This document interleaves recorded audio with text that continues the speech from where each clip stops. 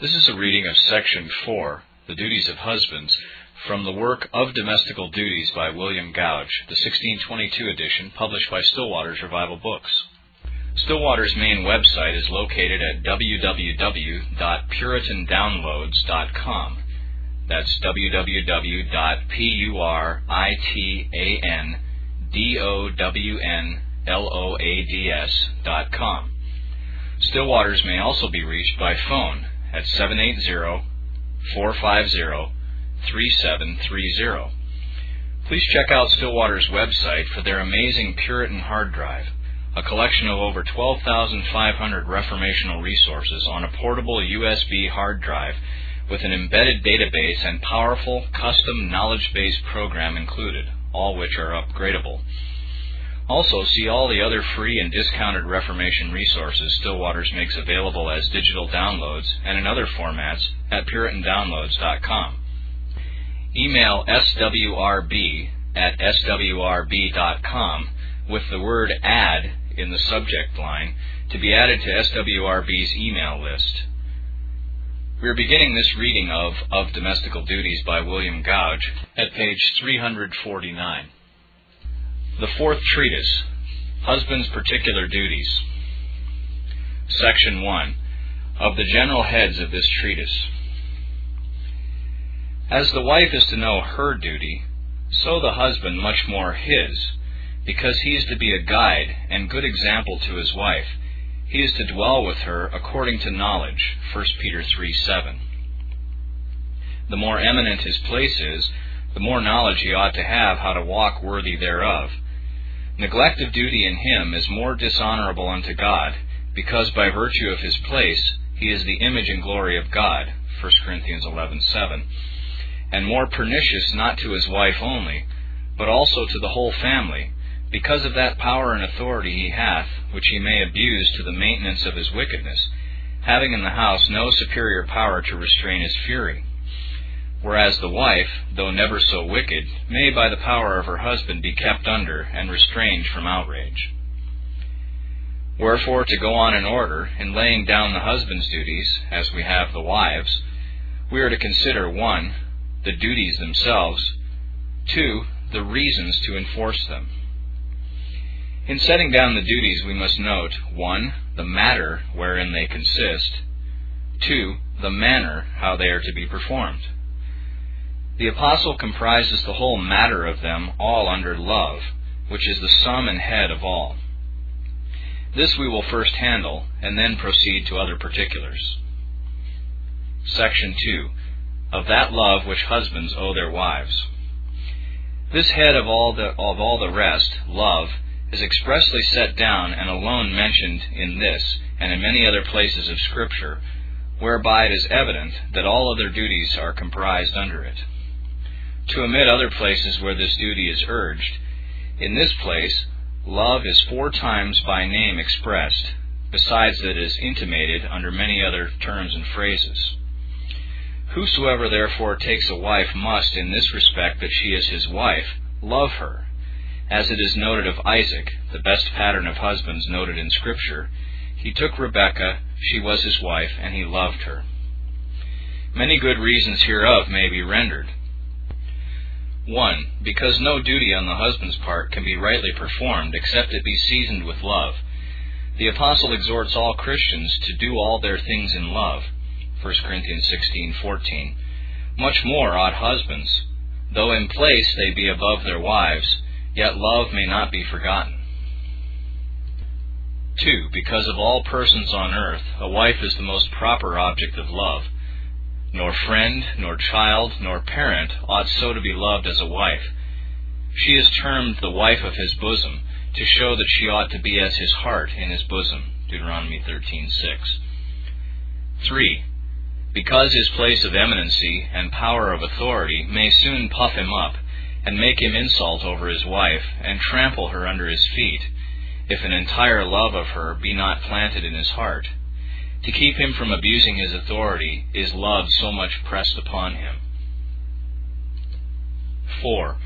Because wives, through the weakness of their sex, for they are the weaker vessels, are much prone to provoke their husbands. So as if there be not love predominant in the husband, there is like to be but little peace between man and wife. Love covers a multitude of imperfections. 5. Because as Christ by his love first manifested, provoked the church to love him, so a husband, by loving his wife, should provoke her to love him again, showing himself like the sun, which is the fountain of light, and from which the moon receives what light she has, so he should be the fountain of love to his wife. Objection. Love was before laid down as a common duty appertaining to both man and wife. How is it then here required as a particular and peculiar duty of a husband? Answer.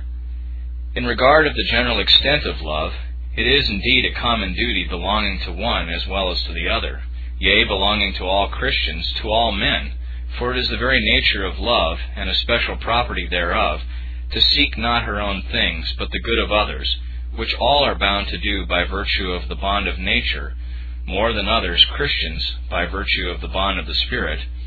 Among Christians, especially wives and husbands, by virtue of the matrimonial bond. Of married couples, most of all husbands, by virtue of their place in charge. Their place is a place of authority, which without love will soon turn into tyranny. Their charge is especially and above all to seek the good of their wives, as wives are the chiefest and greatest charge of husbands, so their chiefest and greatest care must be for them. The parents and friends of wives, as they give over all their authority to their husbands, so they cast all care upon them. Wherefore, that husbands may take the more care of their wives, and the better seek their good, they ought after a peculiar manner to love them. Husbands are most of all bound to love, and bound to love their wives most of all. Thus this affection of love is a distinct duty in itself, peculiarly appertaining to a husband, and also a common condition which must be annexed to every other duty of a husband, to season and sweeten the same. His look, his speech, his carriage, and all his actions, wherein he has to do with his wife, must be seasoned with love. Love must show itself in his commandments, in his reproofs, in his instructions, in his admonitions, in his authority, in his familiarity, when they are alone together, when they are in company before others, in civil affairs, in religious matters, at all times, in all things. As salt must be first and last upon the table, and eaten with every bit of meat, so must love be first in a husband's heart, and last out of it, and mixed with everything wherein he has to do with his wife. Section 3. Of a husband's hatred and want of love. Contrary hereunto is hatred of heart, which vice, as it is very odious and detestable in itself, so much more when the wife is made the object thereof. As love provokes a husband to do his wife what good he can, so hatred to do her what mischief he can. Moses notes a man's hatred of his wife to be a cause of much mischief, for the nearer and dearer any persons be, the more violent will that hatred be which is fastened on them. Hence it was that a divorce was suffered to be made between a man and his wife, in case he hated her, which law questionless was made for relief of the wife, lest the hatred which her husband conceived against her should work her some mischief, if he were forced to keep her as his wife, which Christ seems to imply in these words, Moses, because of the hardness of your hearts, suffered you to put away your wives. This therefore being so pestilent a poison, let husbands take heed how they suffer it to soak into them. Neither is it sufficient for a husband not to hate his wife, for even the want of love, though it be only a privation, yet it is a great vice, and contrary also to the forenamed duty of love. Where this want of love is, there can be no duty well performed, even as when the great wheel of a clock, the first mover of all the rest, is out of frame, never a wheel can be in good order. They that think lightly hereof plainly discover that there is little or no love of God in them at all. For if the apostle's inference be good, taken from a man's neighbor or brother whom he has seen, it will much more be good having relation to a wife. For how can he who loves not his wife, whom God has given to him, as a token of his favor and as a helpmeet for him, to be in his bosom, and ever in his sight, yea, to be no more two, but one flesh, love God, whom he has not seen. If any man says he loves God, and hate his wife, he is a liar. Let husbands therefore, by loving their wives, give evidence that they love God. Section 4. Of a husband's wise maintaining his authority. All the branches which grow out of this root of love, as they have respect to husband's duties, may be drawn to two heads. 1. A wise maintaining of his authority. 2. A right managing of the same. That these two are branches of a husband's love is evident by the place wherein God has set him, which is a place of authority. For the best good that any can do, and so the best fruits of love which he can show forth to any, are such as are done in his own proper place, and by virtue thereof. If then a husband relinquish his authority, he disables himself from doing that good, and showing those fruits of love which otherwise he might. If he abuse his authority, he turns the edge and point of his sword amiss. Instead of holding it over his wife for her protection, he turns it into her bowels to her destruction, and so manifests thereby more hatred than love.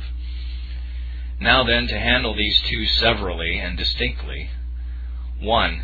That a husband ought wisely to maintain his authority is implied under this apostolical precept: Husbands, dwell with your wives according to knowledge.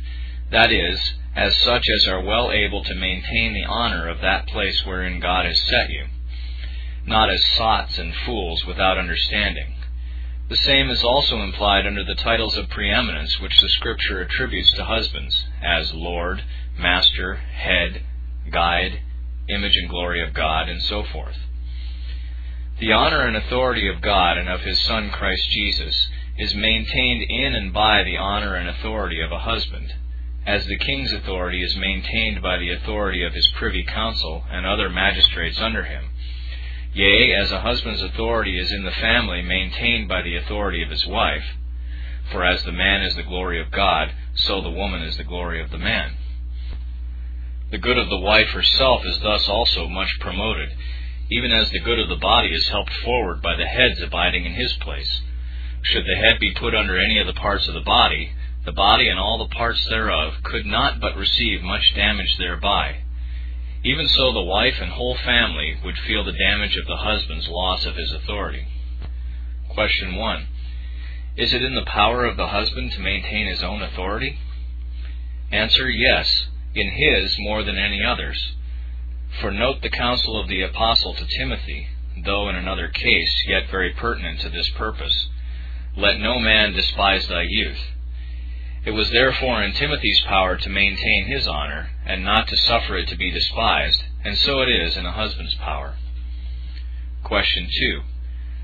How may a husband best maintain his authority? Answer: that direction which the Apostle gives to Timothy to maintain his authority may fitly be applied for this purpose unto a husband. Be an example in conversation, in love, in spirit, in faith, and in pureness. As if he had said, if you walk before them worthy of your place and calling, and worthy of that honor and respect which is due thereunto, showing forth the fruits of love, faith, and other like graces, assuredly they will reverence your youth. But if otherwise you carry yourself basely, and not beseeming a minister, you give them just occasion to despise you. Even thus may husbands best maintain their authority by being an example in love, gravity, piety, honesty, and so forth. The fruits of these and other like graces showed forth by husbands before their wives and family cannot but work a reverend and dutiful respect in their wives and whole house toward them, for by this means they shall more clearly discern the image of God shine forth in their faces. Objection. Very goodness and grace itself is hated of wicked and ungodly wives. It was an act of piety that made Michal despise David. 1 Samuel 6. Answer: granted to be so, yet this may be a good direction for such husbands as have not such wicked wives.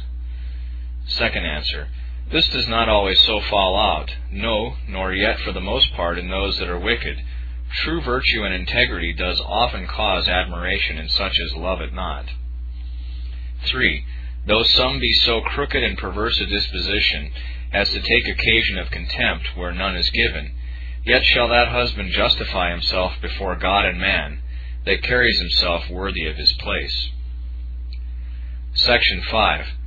Of husbands losing their authority.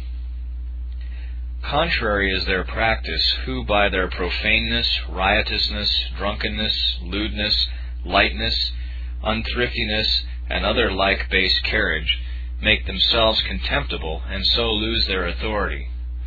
Though a wife ought not to take these occasions to despise her husband, yet it is a just judgment on him to be despised, seeing he makes himself contemptible. Contrary also to the forenamed directions is the stern, rough, and cruel carriage of husbands, who by violence and tyranny go about to maintain their authority. Force may indeed cause fear, but a slavish fear, such a fear as breeds more hatred than love, more inward contempt than outward respect. And contrary is their servile disposition, who against their own judgment yield to the bent of their wives' minds, in such things as are unlawful. They will lose their authority rather than give discontent to their wives, as Adam. O remember that a woman casts this possessor of paradise out of his possession. To yield to a wife in evil is a fault expressly forbidden by the law, and yet a fault whereinto not only wicked Ahab, but also wise Solomon fell. How heinous a fault and how grievous a fall this was in Solomon, the fearful issue thereof shows. Like to him, not in wisdom, but in this point of egregious folly, are such as upon their wives' instigation suffer priests and Jesuits to lurk and celebrate masses in their houses, and yield to be present thereat themselves. Like to Ahab are such magistrates as suffer their wives to oversway them in course of justice.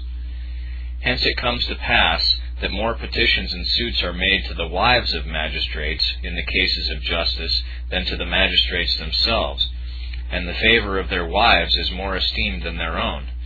So as the power of governing and the main stroke in determining matters is from their wives, they are but the mouths and instrument of their wives, insomuch as among the common people the title of their places and offices is given to their wives.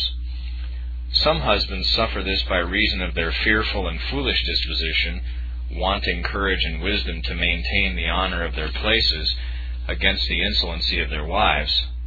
Others upon a subtle, covetous, wicked mind, that by the means of their wives there may be more freedom for receiving bribes. Among these I may reckon those who against their own mind, to satisfy their wives' mind, suffer both wives and children to follow the fashion, to attire themselves unbeseeming their places, to frequent light company with the like, and also those who upon their wives' importunity are moved, as Samson was, to reveal such secrets as are not meet to be known. Husbands may hearken to their wives moving good things, but they may not obey them in evil things. If they do, their fault is double, 1 in doing evil, 2 in losing their authority. Let husbands therefore be very watchful against their wives' evil instigations. It was Satan's last wile to labor to supplant Job by his wife, and by this does he subvert many in these days. Section 6. Of husbands' high account of their wives. As authority must be well maintained, so must it be well managed, for which purpose 2 things are needful. 1. That a husband tenderly respect his wife. 2. That providently he care for her. A husband's tender respect of his wife is inward and outward. Inward in regard of his opinion of her, affection to her. Outward in regard to his carriage towards her. For a husband's opinion of his wife, 2 things are to be weighed: her place, her person. 1. Her place is indeed a place of inferiority and subjection, yet the nearest to equality that may be a place of common equity in many respects, wherein man and wife are after a sort even fellows and partners. Hence then it follows that the husband must account his wife as a yoke-fellow and companion. This is one point of giving honor to the wife, as it is implied under that phrase, whereby the end of making a wife is noted, which in our English is translated meet for him, word for word, as before him, that is, like himself, one in whom he might see himself, or even, to use our apostle's word, himself. These phrases imply a kind of fellowship, as also the many prerogatives that are common to both, which have been noted before. As a wife's acknowledgment of her husband's superiority is the groundwork of all her duties, so a husband's acknowledgment of that fellowship which is between him and his wife will make him carry himself much more amiably, familiarly, lovingly, and every way as beseems a good husband towards her. Section 7. Of that fellowship which is between man and wife, notwithstanding a wife's inferiority. Objection. Fellowship between man and wife cannot stand with a wife's inferiority and subjection. Answer. They are of very mean capacity that cannot see how these may stand together. Is there not a fellowship between superior and inferior magistrates in relation to their subjects? Yea, the Scripture mentions a fellowship between Christ the head and other saints, in relation to the glory whereof all are made partakers, for it terms us joint heirs with Christ. And in relation to God's people, a fellowship between God and his ministers, for it terms them laborers together with God. Yet none can deny the saints and ministers to be inferior and in subjection to Christ and God. But distinctly to answer the objection. 1. There may not only be a fellowship, but also an equality in some things between those that in other things are one of them inferior and subject, as between man and wife in the power of one another's bodies. For the wife, as well as the husband, is therein both a servant and a mistress, a servant to yield her body, a mistress to have the power of his. 2. There may be fellowship in the very same things wherein there is inferiority. For fellowship has respect to the thing itself, inferiority to the measure and manner. As in giving light, the sun and moon have a fellowship, but in the measure and manner the moon is inferior. The moon has not so much light as the sun, and that which it has from the sun. And as in governing, the king and other magistrates have a fellowship, but in the measure and manner of government they are inferior to him. Even so it is between man and wife.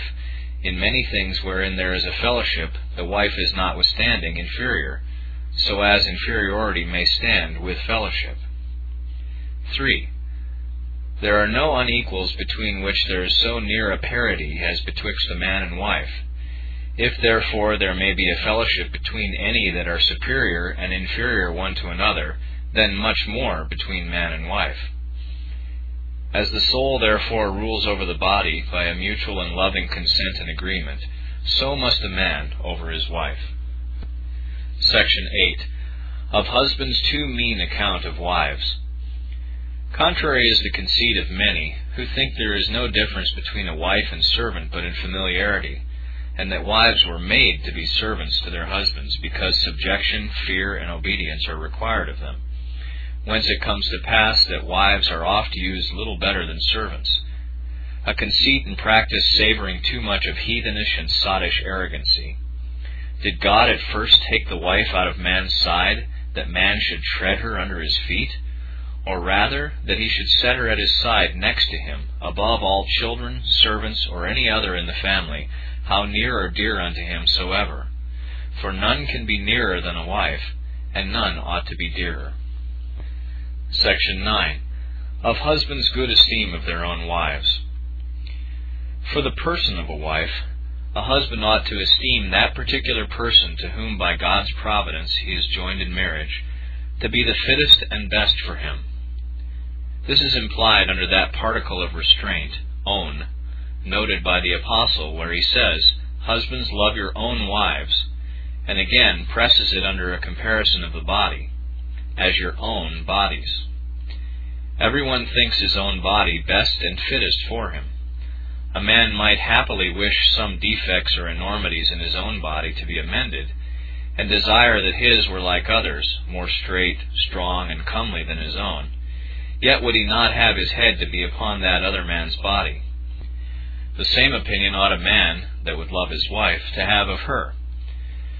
Good reason there is for him so to do. For true is the proverb, if it be taken rightly, marriages are first made in heaven. That is, God has an overruling hand in ordering them, which Solomon implies by that opposition which he makes between wealth and a wife. That is from our fathers, this from the Lord. In which respect he says, He which finds a wife receives favor of the Lord. If therefore you are loved of God, and love Him, He will make your wife prove a good thing to you. Objection. A wife may be a very lewd and wicked woman. How then can she be accounted the best wife? Answer. 1. It may be she was good enough when first she was brought to you, but you, by your evil example, or negligent government, or hard usage, has made her so bad as she is. Which if it be so, then is she to be considered not as you have marred her, but as you did marry her. 2. Though she be not in relation to other wives the best in condition, yet in relation to you she may be the best in event. For if not for your ease and quiet, yet for trial of your wisdom and patience, and so as a school of virtue she may be unto you. As a skillful pilot's sufficiency is tried and known by tempestuous seas, so a man's wisdom by a troublesome wife. Yea, she may be given you as a punishment of some other sins, as seeking after a beautiful, honorable, rich wife, proper wife, rather than a religious and honest one, or seeking her without any direction or help first sought of God, or otherwise than you have warrant from God, as by stealth and without parents' consent, or some other sins in another kind, to bring you to repentance, or as a means to restrain and wean you from some future sins whereunto you are subject, and so prove a blessed cross to keep you from a fearful curse. Section 10. Of husbands' preposterous opinion of their own wives. Contrary is a corrupt and perverse opinion which many have of their own wives, thinking them of all other the worst and unfittest. Yea, though they be such as every way, both in gifts and qualities of mind, and also in grace and comeliness of body, deserve all good respect and esteem, whereas others, which look with a single eye, commend their good parts, they misinterpret and misjudge all, as if their wives be religious. They think them hypocrites, if grave, sober, and modest, melancholy, if cheerful, wanton, if they keep at home, idle drones, if they take occasion, though never so just, of going abroad, gadders and light-footed. This bad opinion of their wives is a cause that their hearts are clean removed from their own, and set upon strange flesh, whereby the devil gains what he delights in, that is, to put asunder such as God has joined together, and to join those whom God has put asunder. Section 11. Of husbands' entire affection to their wives. An husband's affection to his wife must be answerable to his opinion of her. He ought therefore to delight in his wife entirely, that is, so to delight in her as wholly and only delighting in her. In this respect the prophet's wife is called the desire or delight or pleasure of his eyes, that wherein he most of all delighted, and therefore by a property so called. Such delight did Isaac take in his wife, as it drove out a contrary strong passion, namely the grief which he took for the departure of his mother. For it is noted that he loved her, and was comforted after his mother's death. This kind of affection the wise man does elegantly set forth in these words, Rejoice with the wife of thy youth. Let her be as the loving hind and pleasant roe, and be thou ravished always with her love. Here note both the metaphors and also the hyperbole which are used to set forth a husband's delight in his wife. In the metaphors, again, note both the creatures whereunto a wife is resembled, and also the attributes given to them. The creatures are two, an hind and a roe, which are the females of a hart and a roebuck. Now it is noted of the hart and roebuck that of all other beasts they are most enamored, as I may so speak, with their mates, and even mad again in their heat and desire after them. These metaphors has Solomon used to set forth that unfeigned and earnest, entire and ardent affection which a husband ought to bear unto his wife, which being taken in a good sense and rightly applied, so as they exceed not the bounds of Christian modesty and decency, are very fit and pertinent to the purpose. If we stretch them beyond modesty, we wrong the penman of them, or rather the Holy Ghost that directed him, and propound a pernicious pattern unto husbands. The attributes given to the forenamed creatures much amplify the point. The former is termed a loving hind, the latter a pleasant roe, word for word, and hind of loves, a roe of favor, that is, exceedingly loved and favored. For to set forth the extent of God's love unto his Son, Christ is called the Son of his love. These comparisons applied to a wife do lively set forth that delight which a husband ought to take in her, and yet it is much further amplified by the hyperbole used in this phrase, be thou ravished with her love, word for word, err thou in her love, by which no sinful error or dotage is meant, but a lawful, earnest affection, implying two things especially. First, so far to exceed as to make a man oversee some such blemishes in his wife as others would soon espy and mislike, or else to count them no blemishes, delighting in her never a whit the less for them. For example, if a man have a wife not very beautiful or proper, but having some deformity in her body, some imperfection in her speech, sight, gesture, or any other part of her body, yet so to affect her and to delight in her, as if she were the fairest and every way most complete woman in the world. Secondly, so highly to esteem, so ardently to affect, so tenderly to respect her, as others may think him even to dote on her. A husband's affection to his wife cannot be too great, if it be kept within the bonds of honesty, sobriety, and comeliness. The wife's affection ought to be as great to her husband, yet because of the husband's place of authority, he must especially take all occasions to manifest this his inward affection.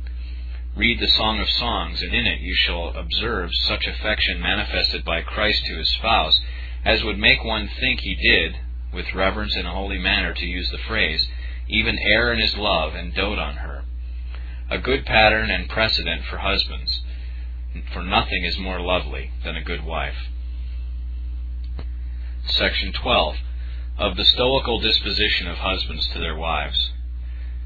Contrary is the disposition of such husbands as have no heat or heart of affection in them, but stoic-like delight no more in their own wives than in any other women, nor account them any dearer than others, a disposition no way warranted by the Word. The faithful saints of God before mentioned, as also many other like to them, were no Stoics without all affection, nor did they think it a matter unbeseeming them, after a peculiar manner, to delight in their wives. Witness Isaac sporting with his wife.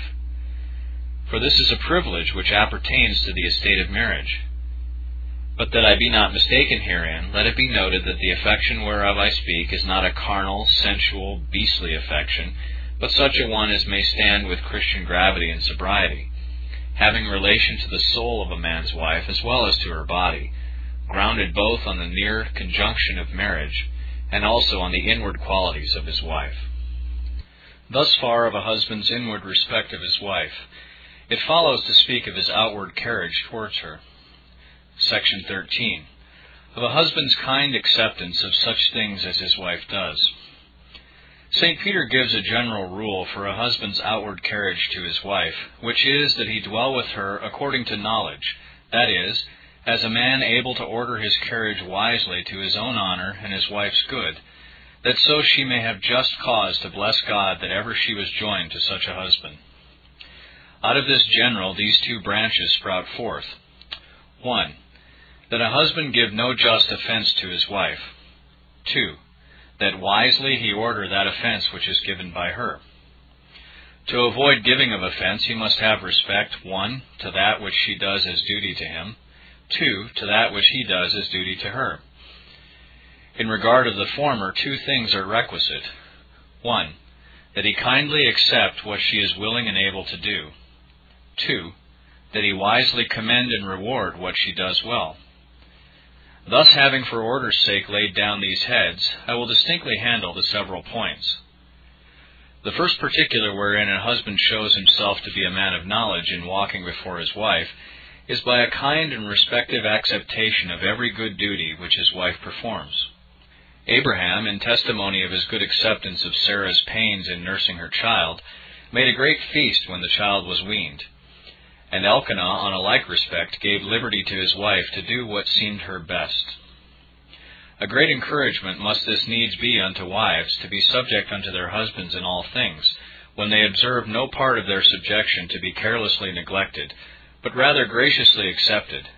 It quickens the spirit of a wife to think that her care and pains in pleasing her husband shall not be in vain. Section 14. Of husbands slighting and rejecting their wives' goodness. Contrary is their practice, who, thinking all which a wife does to be but her duty, take little or no notice thereof, or if they cannot but take notice of it, yet lightly regard it and slightly pass it over. This oftentimes makes a wife even repent the good she has done, as David repented the service which he had done for Nabal. The truth is that wives ought rather to look unto God for his acceptation than unto their husbands, and though their husbands will take no notice or not regard what good thing they do, yet for conscience' sake and for the Lord's sake, so to do their duty. But yet notwithstanding, considering our weakness and backwardness unto every duty, it cannot be denied but that an husband's slight regarding of his wife's goodness is an occasion to make her weary thereof, and that he does as much as in him lies to make her repent thereof. But what may we say of such as scornfully reject their wives' duty, yea, like them the worse for making conscience thereof, and so, clean contrary to the rule of Christianity, overcome goodness with evil?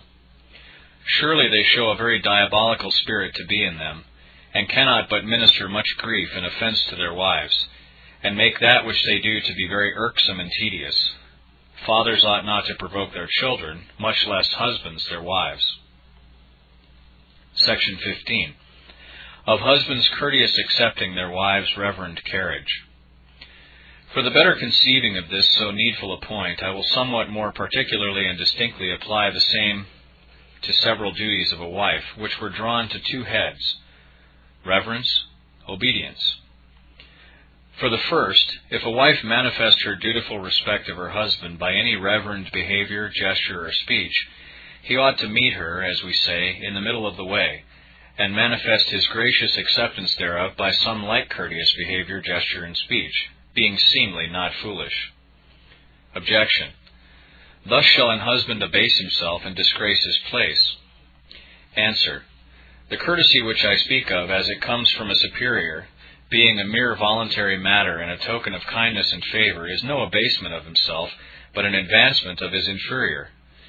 A great grace to her, no disgrace to him. Abram was counted of the Hittites a prince of God, yet in communing with them he bowed unto them.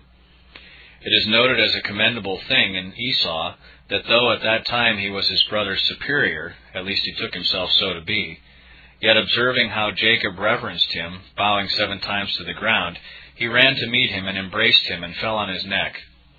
Most pertinent to the point is the example of the king Ahasuerus, who, beholding Esther's reverend standing before him, held out his scepter unto her, which in a king is a great courtesy.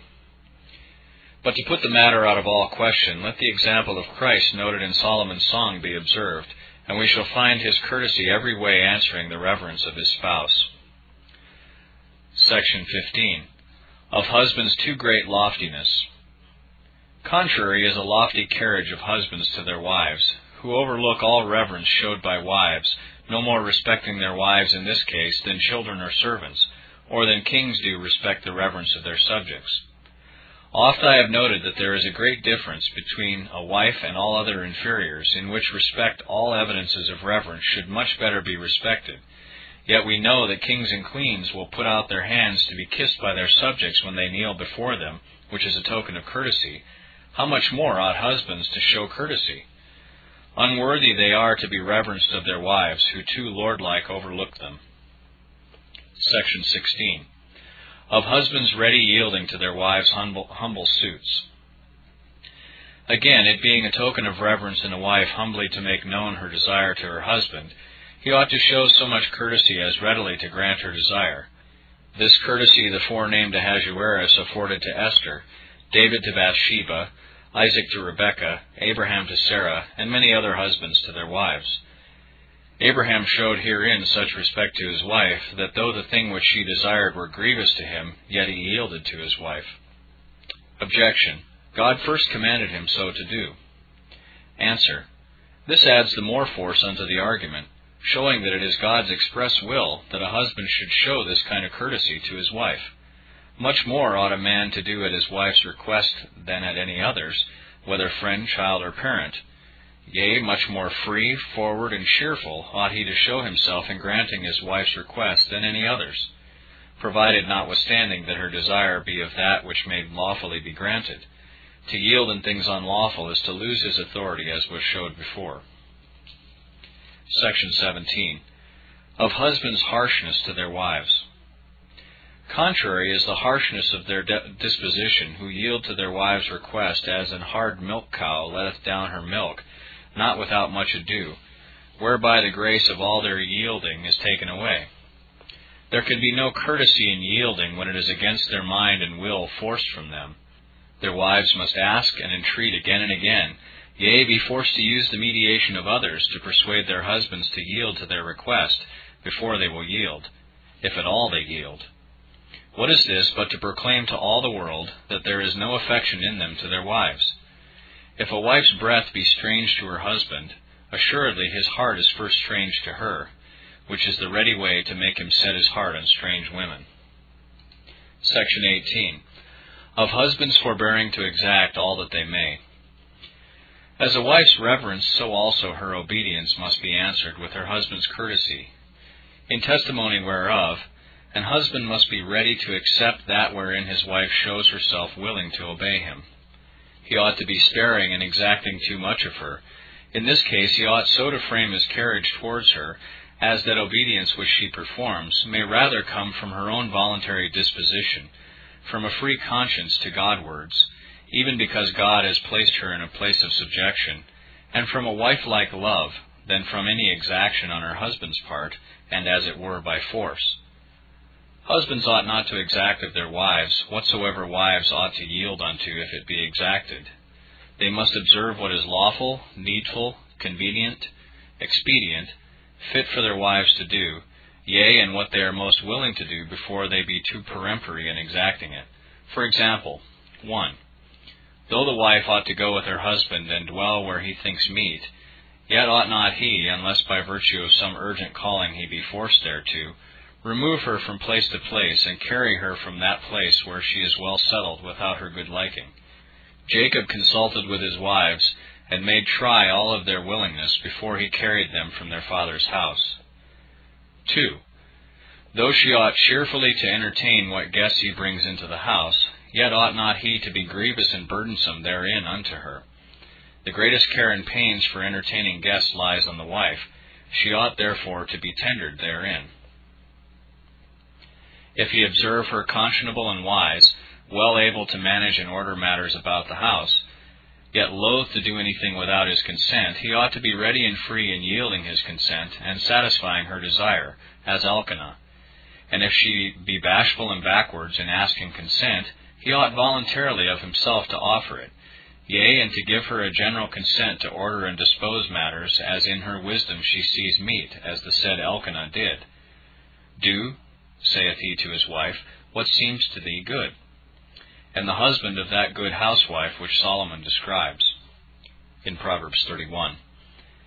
A general consent is especially requisite for ordering of household affairs, for it is a charge laid upon wives to guide the house, whereby it appears that the businesses of the house appertain and are most proper to the wife, in which respect she is called the housewife, so as therein husbands ought to refer matters to their ordering, and not restrain them in every particular matter from doing anything without a special license and direction.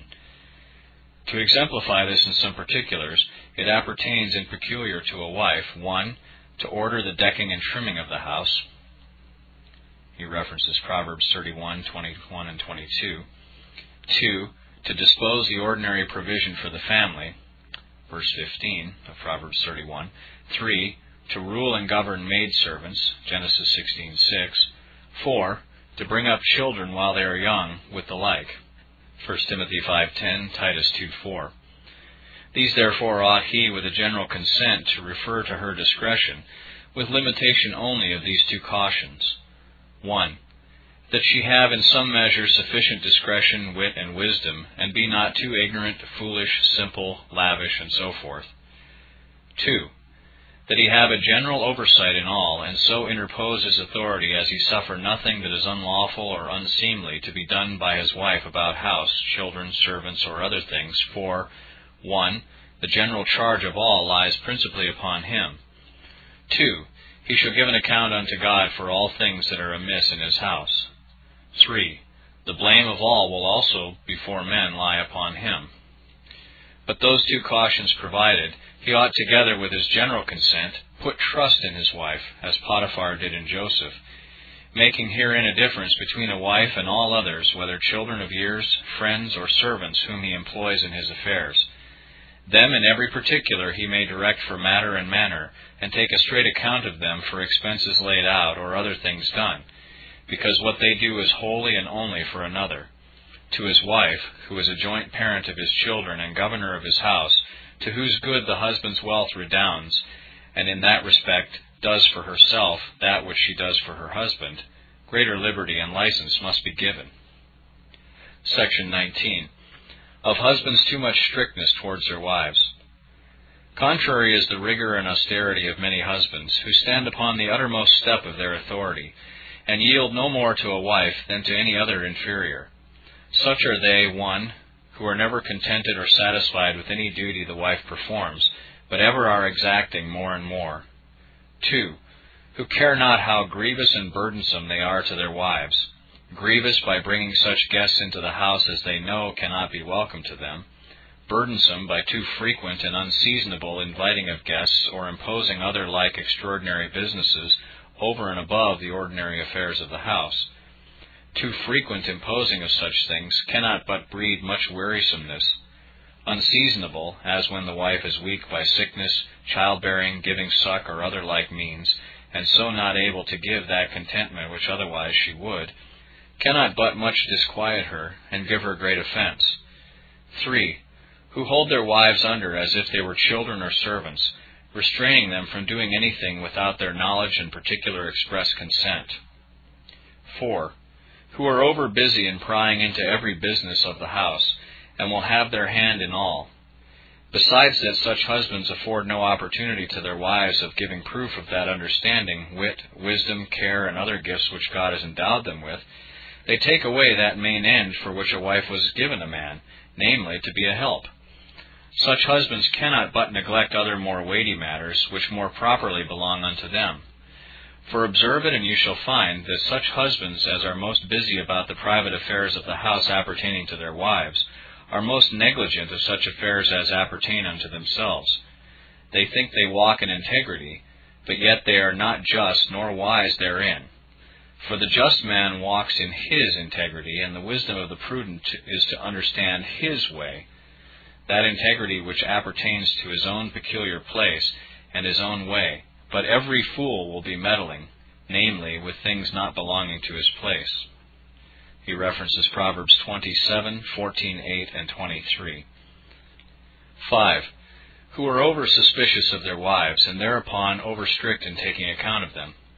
St. Paul calls surmises evil, and that not without just cause. For evil they are in their nature, and evil in their effects, being occasions of many mischiefs, but in none so evil as in husbands over their wives. If a wife's fidelity, to whose good the welfare of the family and increase of the stock redounds as well as to the husband's, be without just cause suspected, who shall be trusted? It is the overthrow of many families that servants are trusted and not wives. Thus far of a husband's kind acceptance of that which his wife is willing and able to do. Section 20. Of husbands encouraging their wives in good things. The love which a husband owes to his wife further requires that he wisely commend and reward what she has well done. That which the Apostle says of the magistrate's authority may fitly be applied to a husband's in relation to his wife. Do that which is good, and thou shalt have praise of the same. It is expressly noted in Proverbs 31, in the description of a good husband, that he praises his wife. and in that he says, "Give her of the fruit of her hands," it is implied also that he rewards her. This is an undoubted evidence of his good acceptance of her duty, and a further encouragement to stir her up to go on and continue in well-doing. Yea, this is also an evidence of his joy and delight both in her person and also in her well-doing. If there be no delight in one's person, well-doing will rather stir up envy than joy, and they that envy a man's well-doing will never commend or reward him for it. In a husband's commending of his wife, this caveat must be put, that he do so order his commendation as it savour not of flattery or dotage, nor yet stir up lust or envy in others. Section 21. Of husbands ungrateful discouraging their wives. Contrary is an ungrateful, if not envious disposition of such husbands, as passing by many good things ordinarily and usually every day done by their wives without any approbation, commendation, or remuneration, are ready to dispraise the least slip or neglect in them, and that in such general terms as if they never did anything well, so as their wives may well complain and say as it is in the proverb, "Oft did I well, and that hear I never, once did I ill, and that hear I ever." Yet such will be ready to praise other men's wives, and upbraid their own wives with the examples of those other, when their own do far excel them in all kinds of goodness. What does this show, but that either they take no notice of their own wives' goodness, or else by reason of the commonness thereof little regard it? If their wives have not the more grace in them, this disposition is enough not only to discourage them from doing any good duty, but also to breed jealousy in them, and to alienate their hearts from them. Section 22. Of a husband's mildness. Hitherto of that respect which a husband is to have of that duty which his wife performs to him. For avoiding just offense, a husband must further have good respect to that which as duty he does to his wife. As kindly he must accept duty at his wife's hands, so mildly he must perform that duty which he owes to her. This mildness is a special fruit and evidence of love, and a notable means to take away all offense that otherwise might be taken from many things which he does. Sugar and honey are not more pleasant to the tongue than mildness to the heart. It causes such things as otherwise are irksome and grievous to the soul to be well taken and applied, even as bitter pills dipped in sweet syrup, or rolled up in the soft pap of an apple, are soon swallowed down and well digested. If a husband desire to be accounted a servant of the Lord, he must learn this lesson. For the servant of the Lord must be gentle to all men. 2 Timothy 2:24. If any other servant of the Lord, much more husbands. If to all men, most of all to their wives, and that in many respects. 1. Because of the near union between man and wife. 2. Because of the joint authority she has with him over others, that herein he may be a president and example to her. 3. Because of her weakness. Glasses are tenderly handled. A small knock soon breaks them. Section 23. Of husband's bitterness. Contrary is bitterness, a vice expressly forbidden, and that in particular to husbands. A vice that cannot stand with a husband-like love, whereupon the apostle, commanding the one, forbiddeth the other. Love, says he, and be not bitter. Colossians 3:19. Nothing more turns the edge of his authority, perverts the use of his government, provokes the stomach of his wife, makes his words and deeds less regarded, than bitterness. It is as gall and wormwood mixed with sweet and wholesome meats, which causes that they cannot be well digested, but with violence are spit out again so soon as ever they be tasted. Men in authority are much prone hereunto, and therefore, O husbands, be so much the more watchful against it. Love your wives, and be not bitter unto them. Section 24. Of the titles which a husband gives to his wife. The forenamed mildness of a husband must be manifested in his speech and in his carriage. For so far as reverence extends itself in the duties of wives, must mildness be extended in the duties of husbands. Whether a husband's speech be to his wife before her face, or of her behind her back, it must be sweetened with mildness. 1. For his speech to her. 1. The titles wherewith he calls her. 2. The instructions which he gives her. 3. The commandments which he lays upon her. 4. The reproofs wherewith he checks her must all be mixed with mildness. Among other titles, the most ordinary and usual title, wife, is a mild and kind title, and least offensive of all other. If a husband give any other title to his wife, it must be such a one as manifests kindness, familiarity, love, and delight. Such are all the titles which Christ gives to the church as spouse, love, dove, with the like. I do not deny but that in the Song of Solomon and in other places of Scripture, many titles are given and speeches used by Christ to the church, which are not meet to be used by husbands to their wives, because they are metaphorical and hyperbolical. But yet in them all we may observe tokens of amiableness, kindness, and mildness, which is the end for which I have alleged his example. But contrary are such titles as on the one side set the wife in too high a place over her husband, as lady, mistress, dame, mother, and so forth, and on the other side set her in too mean a rank, as woman, wench, and so on.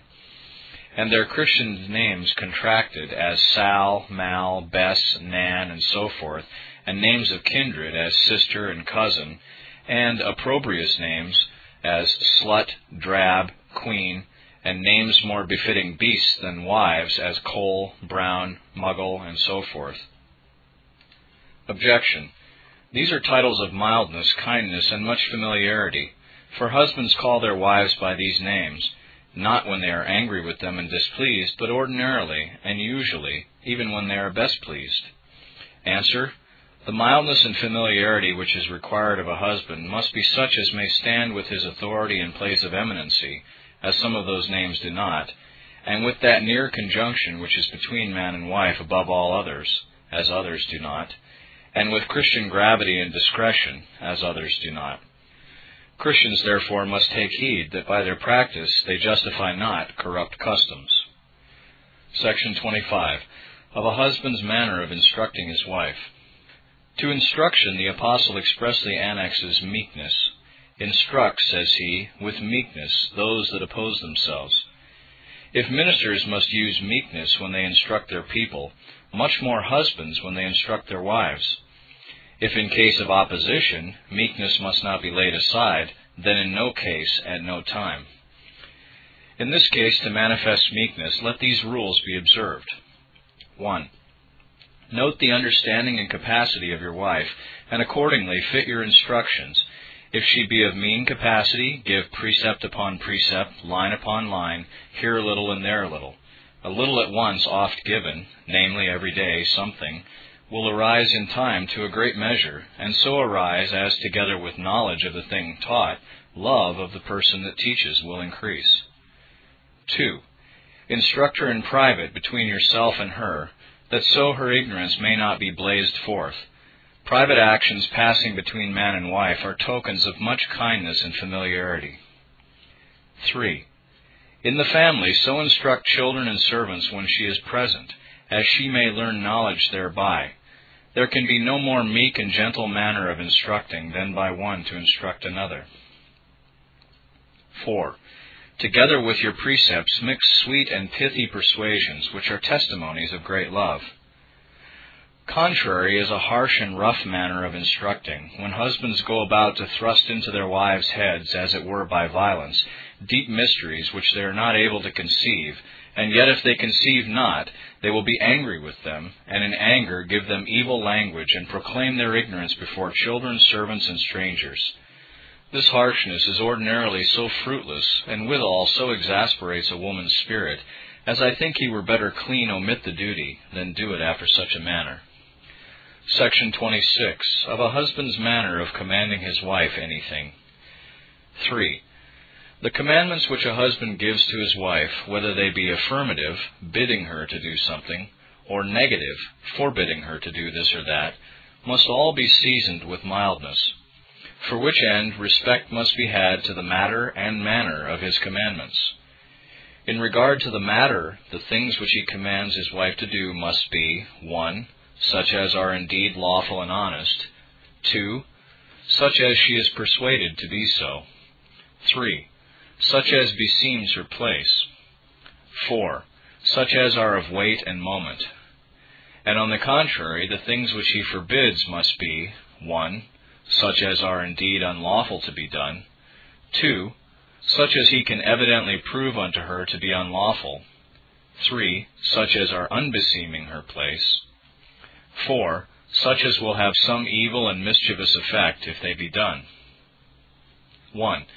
To command a thing unlawful, or forbid a thing which ought to be done, is to bring his own authority into opposition with God's, in which case he brings his wife into this strait, either to reject God's commandment or his. How then can she think that her husband loves her, when he brings her into such snares and straits, that she must needs fall into the gulf of God's displeasure, or knock against the rock of her husband's offense? Mildness is far from such commandments. 2. The like may be said of such things as to a wife's conscience seem to be sinful, if they be enjoined to her, or her bounden duty if they be forbidden, especially if she have any ground for her conscience out of God's word. The conscience is subject to God alone. If it be forced, it would be a fearful horror, and a very hell in that party whose conscience is forced. She that doubts is condemned, if she do that whereof she makes doubt. 1. Objection. In doubtful matters, the commanding power of a governor is sufficient warrant and ground to resolve the conscience of them that are under authority. Answer. 1. In things merely doubtful, concerning which the party in subjection has not warrant out of God's word one way or the other, it may be so. But when the conscience does not doubt and hang in suspense, but is out of some ground taken from God's word, persuaded that that which is commanded is unlawful, or that which is forbidden is a bounden duty, then to do this, or to leave that undone, is to the party so persuaded as sin. And this is the doubting, whereof the apostle speaks, that condemns a man. In this case, to urge a wife to do this or not to do that, is to urge her to sin, which a mild spirit and a loving heart will not do. 2. Though the husband's command be sufficient warrant to the wife, and if he peremptorily press her to this or that, she ought to yield, yet the love and mildness required of a husband should make him so to tender her as to remit something of his power, and when he sees her conscience troubled about his command, to relieve her conscience by forbearing to press that which seems so burdensome to her. A husband may sin in pressing that too much upon his wife, which she upon his pressing may without sin yield unto. Section 27. Of a husband's wise carriage when his wife is erroneously scrupulous. Second objection. What if a husband upon his knowledge observe his wife to be erroneously scrupulous, and to misinterpret and misapply the word of God, which she makes the ground of her scruple? Answer. He must first labor to resolve her conscience by a plain discovery of her error, which is a true and great token of love. If notwithstanding all that he can do in that kind, she cannot be brought to yield to that which he would have, then he must carefully observe these two things. 1. Whether her refusing to yield be an obstinacy or weakness. 2. Whether it be about a slight or weighty matter. By the reasons which she renders and her manner of pressing them, he may discern whether weakness or obstinacy makes her stand out against him. If the reason which she rests on, taken from God's word, be doubtful, and to one that has not a good sound judgment and a sharp discerning wit, it may appear to make something for her, it is to be presupposed that there is more weakness than stoutness in her. But if she can render no good reason, but only take every show that any way seems to incline to her wards, and peremptorily holds the conclusion, and stiffly stands on her own resolution, though the vanity of her pretenses be evidently discovered to her, so as she has not anything further to object, or if she render no reason at all, but her own thought, conceit, and will, and yet refuses to yield, surely obstinacy possesses her heart. In case of obstinacy, it is very expedient that a husband stand upon his power to maintain his authority, and by the best wisdom he can, using only such means as are lawful, bring her to yield from her stoutness to that which he requires, especially if the matter be weighty, as in case a religious man have married to a popish wife, and she by no reason will be moved to forbear going to Mass, or yield to go to the preaching of the gospel. But if through weakness she cannot be persuaded of the lawfulness of that her husband requires, and the matter required be of no great consequence, nor the weakness of her conscience cause any great error, a husband ought so far to manifest his mildness as to forbear to press her conscience. Section 28. Of a husband's forbearing to press things unbeseeming a wife's place. 3. Things unbeseeming the place of a wife are dishonorable unto her. For a husband to urge his wife by strict charge to do them implies more rigorousness than mildness. Had the spirit of that stout monarch Ahasuerus been more mild towards his wife, he would not have so far pressed his wife unto so unseemly a thing as he did, namely, to come before all his princes and people to make a show of her beauty. It is true indeed, as we showed before, that she offended in refusing to yield thereunto, he peremptorily requiring it. But that offense on her part does not justify his fact, and free him from all blame. It is noted that he was merry with wine, when he gave that commandment whereby it is intimated that his practice was more beseeming a drunken than a sober man. Such is their practice who exact of their wives to do such businesses as beseem maidservants rather than wives, or strumpets rather than honest women, as to go to taverns, alehouses, playhouses, and such places where light companions be. Section 29. Of a husband's pressing his authority in weighty matters. 4. To use a man's authority about weighty matters, matters of moment, makes it to have such weight in it as it will much better be regarded. For thus a wife will either be brought to yield unto that which is commanded, or to condemn herself for not yielding.